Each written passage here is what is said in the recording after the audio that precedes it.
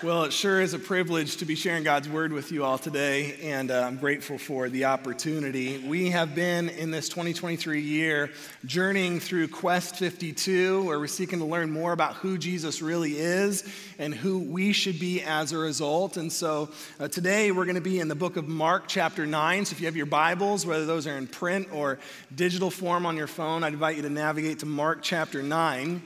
And today, specifically, we're asking this question: is Jesus really divine? And so I want to begin with a little bit of word association. If you would you just turn to your neighbor and tell them the first thing that comes to mind when you hear the word divine? Go ahead and share that with your neighbor. What comes to mind when you hear the word divine? Hear a little bit of laughter. That makes me curious. This is a bit scary, but I'm going to give you a glimpse into the way that my mind works. Here are some things that come to mind for me when I hear the word divine. It's actually three things. It is a pope, a porterhouse, and a problem. All right, the first thing, a pope, not the pope, but a pope, Alexander Pope. He was an 18th century poet who penned these words: to err is human, to forgive divine. Yeah, that's right. It's pretty natural. It comes pretty easy to mess things up. It's godly to forgive others when they do so. So what comes to mind when I hear the word divine is a pope. Also a porterhouse. Who else is with me? That when you think of divine, I haven't even gotten into it, but that's great. Some of you are already with me. Yeah, a delicious 24-ounce porterhouse steak, New York strip on one side, filet on the other, so rare that it's still bleeding, but it has just stopped mooing. Anybody else? Divine, yes, that gets applause. That's a little disconcerting. Yeah, so I think of divine, I think of a good steak. And then I think of a problem. How many of you, by a show of hands, have ever had a problem so significant that it was going to require divine intervention? Anyone experience one of those? Yeah, a few of us. And that's really what we're going to be talking about today. As a people who often err because we're human, as people who settle for the simple things in life like a good steak, as people who often navigate the problems of life, we know that we need a divine intervention. And he actually has a name, and his name is Jesus. And so that's what we're going to be exploring today. Divine simply meaning of or belonging to God. Another way that we could rephrase this question, is Jesus really divine, is by simply asking, is Jesus really God? And you might think that's a simple question. And in fact, as I was preparing for this weekend's message, I found myself wondering, is anybody really asking this question? I think sometimes the church can be guilty of answering questions that no one is asking. And yet, when I thought about this concept, I think there might be a couple of reasons why people don't bother to ask this question. I think the first is that many have already answered it, and for them, they don't recognize Jesus as God. It's settled in their mind. And the truth is that people have a whole lot of ideas about who Jesus is and who he isn't. And that's nothing new. When Jesus was walking the earth, the same thing was happening. People had questions about who he was and who he wasn't. We read about that in Mark chapter 8, the chapter that precedes where we're going to spend the majority of our time today. But in verse 27 of that passage, we read this: Jesus and his disciples left Galilee and went up to the villages near Caesarea Philippi. And as they were walking along, he asked them, "Who do people say I am?" Well, they replied, "Some say John the Baptist, some say Elijah, and others say you're one of the other prophets." In other words, people say a whole lot of things about you, Jesus. And in verse 29, then he asked them, "But who do you say I am?" And Peter replied, "You are the Messiah." That question was significant then, it's significant now. Who do you say Jesus is?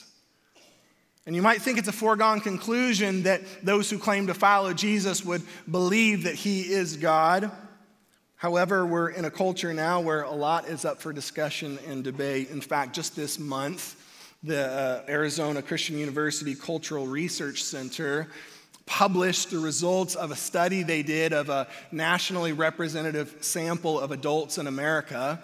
And more specifically, they posed some statements to those who were self-professed born-again Christians, believers, and they asked them to either affirm these statements as what they believe to be true or to affirm them as what they believe to be untrue. And one of those statements was this, of born-again Christians in America. The statement was, Jesus did not commit sins during his time on earth. And of born-again Christians in America, 44% agreed with this statement. That is to say that present in our culture, those who confess to be born-again believers, over half believe that Jesus sinned during his time on earth.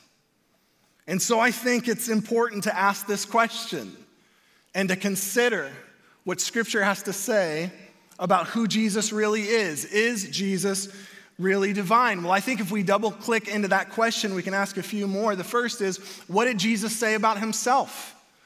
Perhaps that was a long time ago, and it's this giant game of telephone, and over time things have been embellished or misconstrued, and maybe Jesus did never claim to be God, and yet what we see very clearly in Scripture, in one place among many, John chapter 10, Jesus simply said, "The Father and I are one."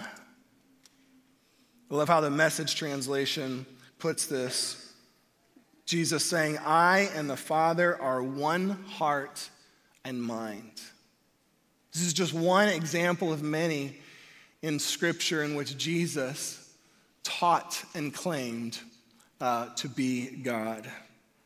And if we look at the testimony of the early church, what they believed and what they taught as they began this thing we're now a part of, capital C Church, the Apostle Paul was crystal clear on his teaching about the divinity of Jesus in the book of Colossians chapter 1, verses 15 and 19, where we read Paul write, "Christ is the visible image of the invisible God. He existed before anything was created and is supreme over all creation. For God, in all his fullness, was pleased to live in Christ." In other words, Jesus claimed to be divine. His followers, the earliest believers, those who began this movement called the Christian church, believed him to be divine. So who do you say Jesus is? There's a theological concept called the trilemma. A dilemma or a dilemma being a challenge between opposing views or opposing circumstances, and you have to make a choice, you have a dilemma. A trilemma is three options that you must wrestle with, and the Christian author and apologist C.S. Lewis made this concept famous in his book Mere Christianity, where he talked about Jesus as either liar, lunatic, or Lord. And I'd like to read a passage of C.S. Lewis' words from Mere Christianity, in which he writes, "I am trying here to prevent anyone saying the really foolish thing that people often say about him. I'm ready to accept Jesus as a great moral teacher, but I don't accept his claim to be God. That is one thing we must not say. A man who was merely a man and said the sort of things Jesus said would not be a great moral teacher. He would either be a lunatic on a level with the man who says he's a poached egg, or else he would be the devil of hell. You must make your choice. Either this man was and is the Son of God, or else a madman or something worse.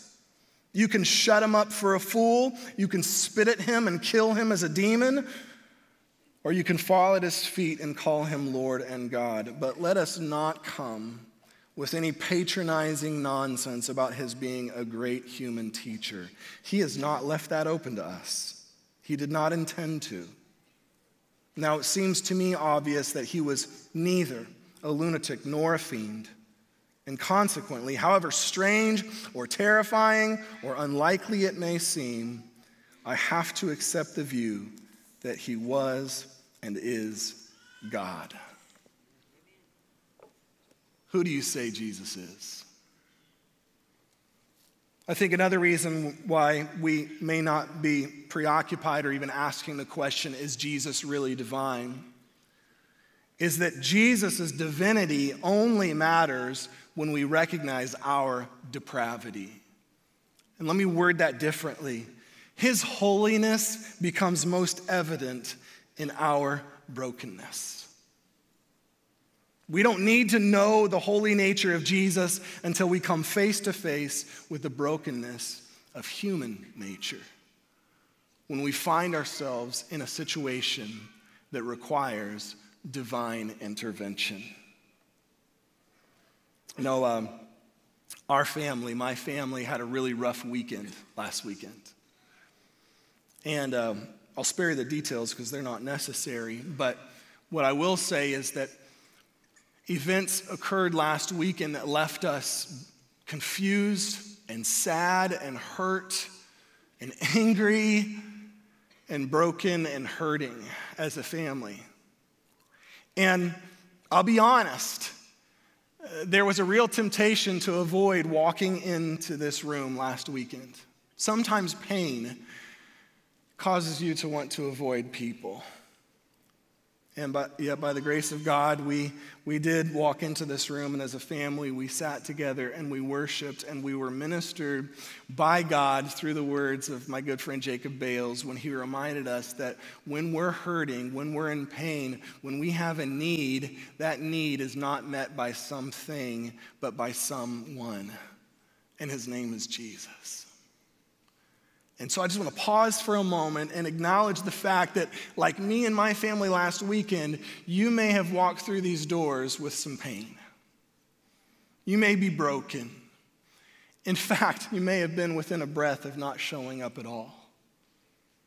And just let me say, you made the right choice. This is exactly where you belong. And I'll go so far as to say that if you're here today and you're facing something, a problem, an issue, a pain in which you recognize no earthly solution is going to bring you peace, you need a divine intervention, my guess is you, perhaps more than any other, is going to get the most out of this message today. And I hope that you find Jesus to be what you need to meet whatever it is that you're facing. And yet what I also know to be true is that there is a pretty significant gap between knowledge and experience. That there is a significant distance between believing in the divinity and in the powerful presence of Jesus and actually beholding it for yourself. And what we're going to see in our text today in Mark chapter 9 is a group of men who went from knowledge to experience. And so in verse 2 of Mark chapter 9 is where we're going to pick up. And we read beginning in that verse that 6 days later, Jesus took Peter, James, and John and led them up a high mountain to be alone. First of all, would you just raise your hand if you would be interested in a personal invitation from Jesus to have a literal mountaintop experience with a few close friends? Anybody else? Sign me up for that. Absolutely. I'm not even a big outdoorsman, but I know a good ask and a good hang when I see one.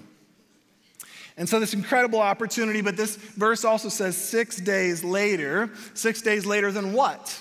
Well, this is 6 days later than from Peter's declaration of who Jesus is. 6 days after Peter saying, you know what, Jesus, a lot of people have a lot of different ideas and say a lot of different things about you, but I know who you are. You are the Messiah. And so 6 days later, Jesus extends an invitation to Peter and James and John to have this mountaintop experience with him. And picking back up in verse 2, here's what that experience entails. As the men watched, Jesus' appearance was transformed, and his clothes became dazzling white, far whiter than any earthly bleach could ever make them. And then Elijah and Moses appeared and began talking with Jesus. Okay, I don't know what Peter, James, and John expected this mountaintop experience to look like, but this was not it.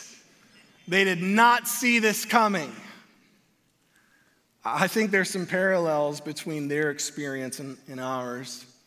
Very simply in this statement that following Jesus will often not be what you expect it to be.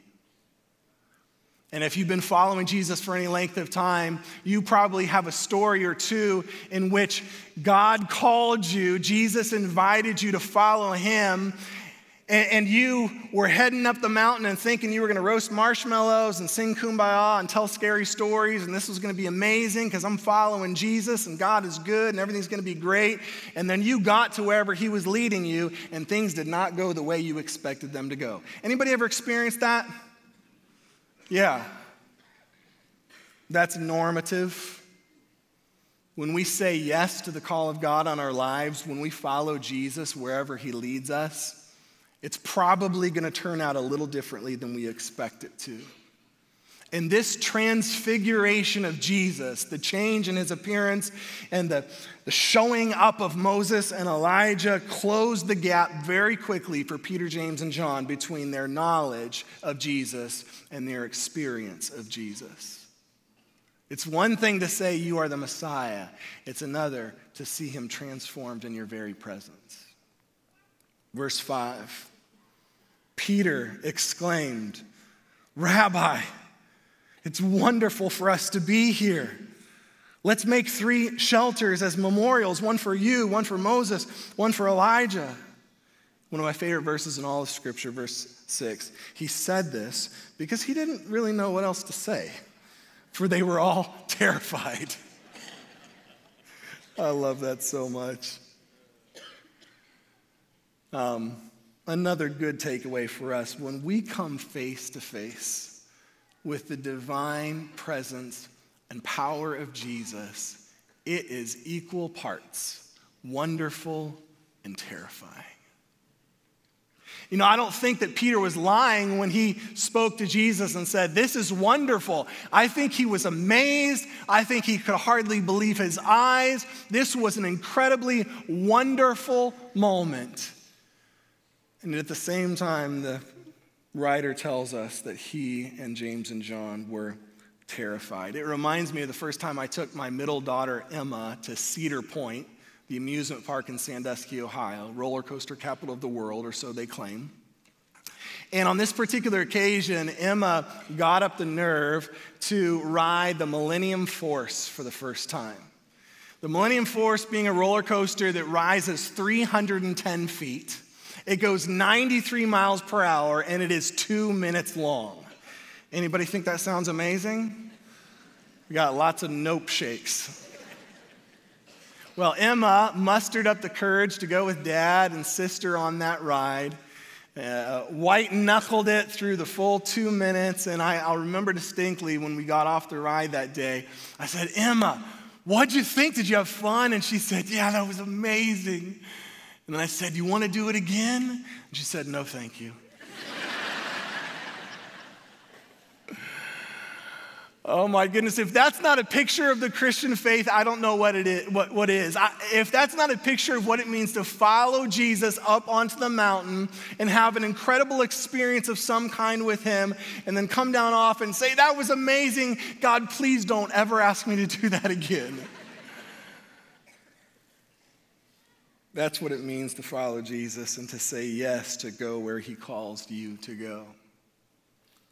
Full disclosure, I've shared this before. Right now, in this very moment, answering the call of God to stand in front of a couple thousand people and share his word, it's a wonderful privilege. And boy, is it terrifying. When you say yes to God, when you choose to follow Jesus, he's going to lead you into some places. He's going to walk you up some mountains in which you're going to experience him in an incredible, miraculous, wonderful way. And it will be terrifying. There's another natural response that Peter makes here that we often make as well when we, especially I've observed when we first come to faith in Jesus and we come to know the truth of who he is and what he's done for us, that oftentimes we will busy ourselves with activity. And here's Peter, this amazing moment. He doesn't really know what to do. He really doesn't know what to say. And so he says, hey, Jesus, I got a great idea. Let's make a shelter, one for you and Moses and Elijah. And he's got plans and he's ready to get busy and do something because he doesn't know what to do. And that can be our reality sometimes as well. I've been in ministry for 17 years. And unfortunately, I've seen on more than one occasion someone to come to faith in Jesus and immediately begin busying themselves with activities within the church. And they sign up for things, and they serve, and they go to events, and their calendar fills up quickly. And yet for some, it's only a matter of months before they're gone altogether.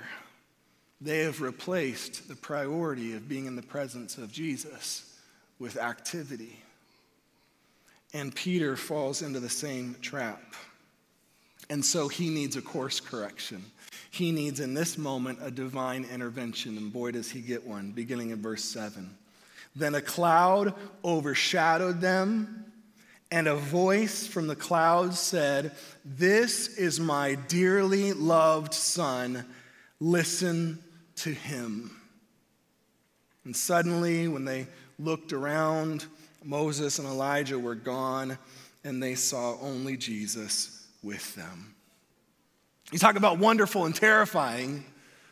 A voice from the heavens, God the Father, says, "This is my son, listen to him." Wonderful to hear the audible voice of God on this mountaintop, and yet terrifying because essentially what the Father says is, "Hey, Peter, shut up."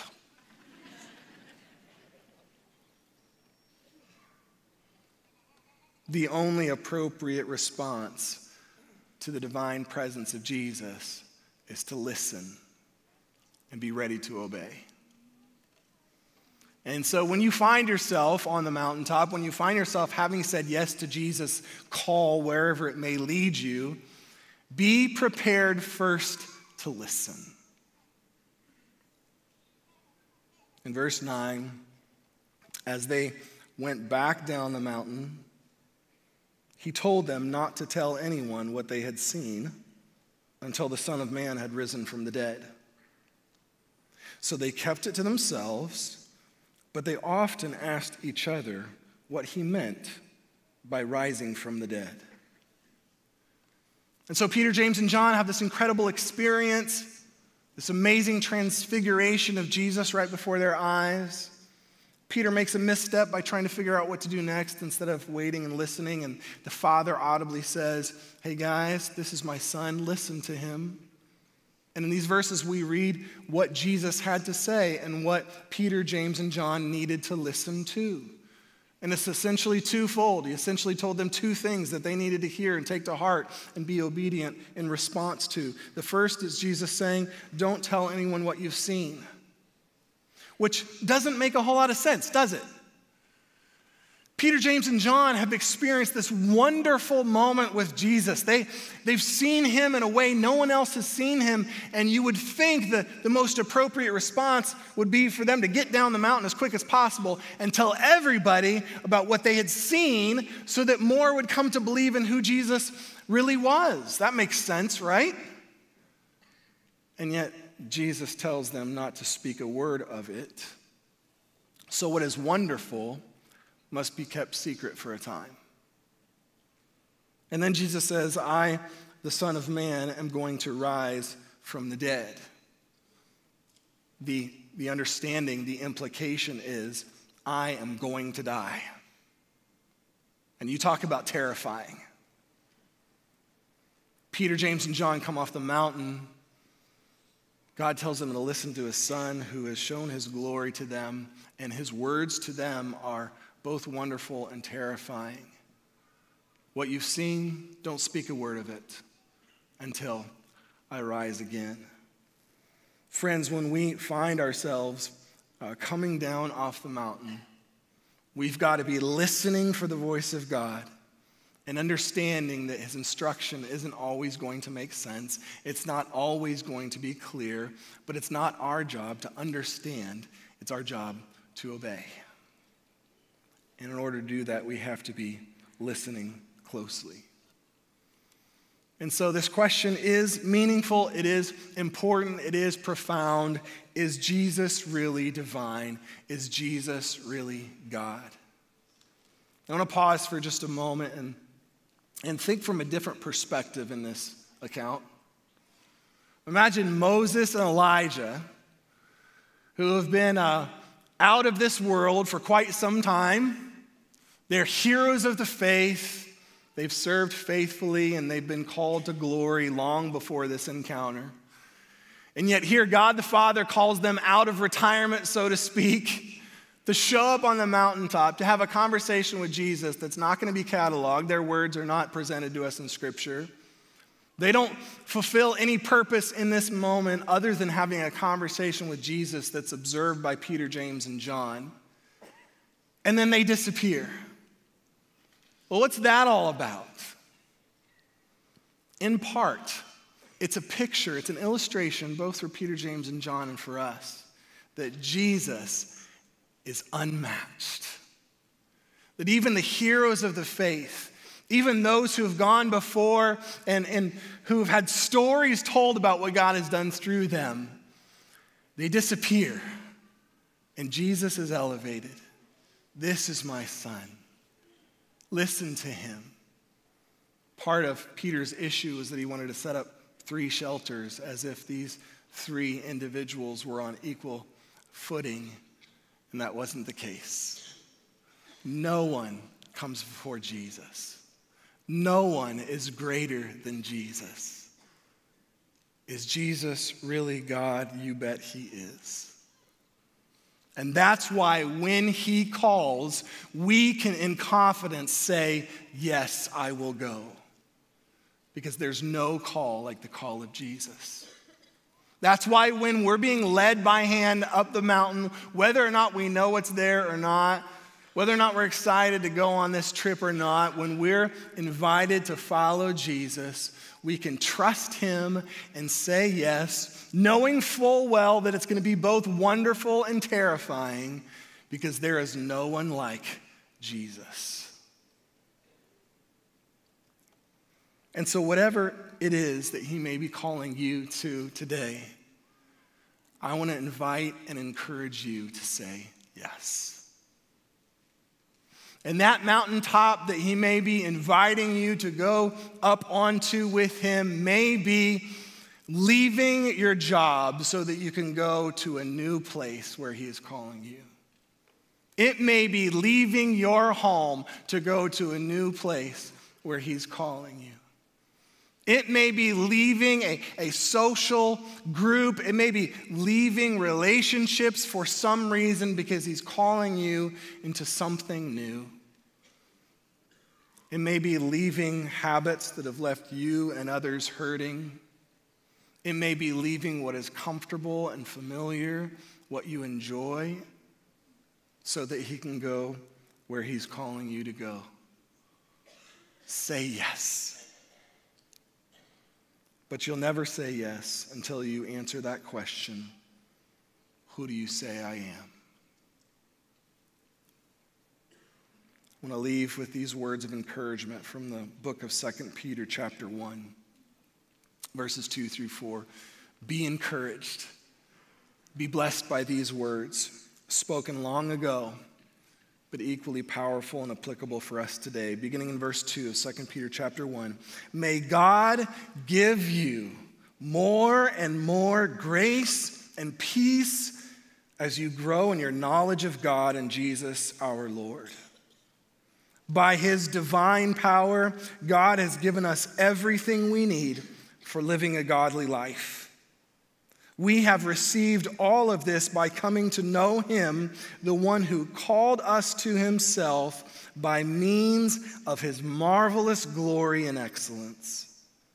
And because of his glory and excellence, he has given us great and precious promises.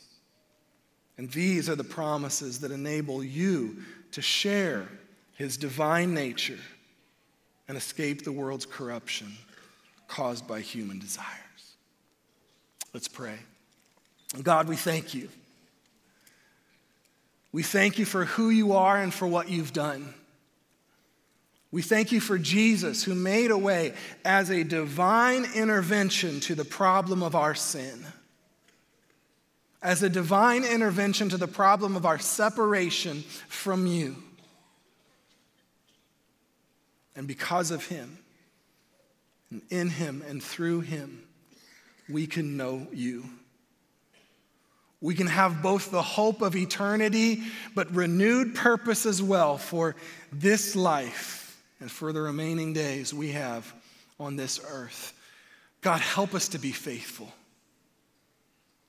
God, give us the courage to say yes to wherever it is that you're calling us to go.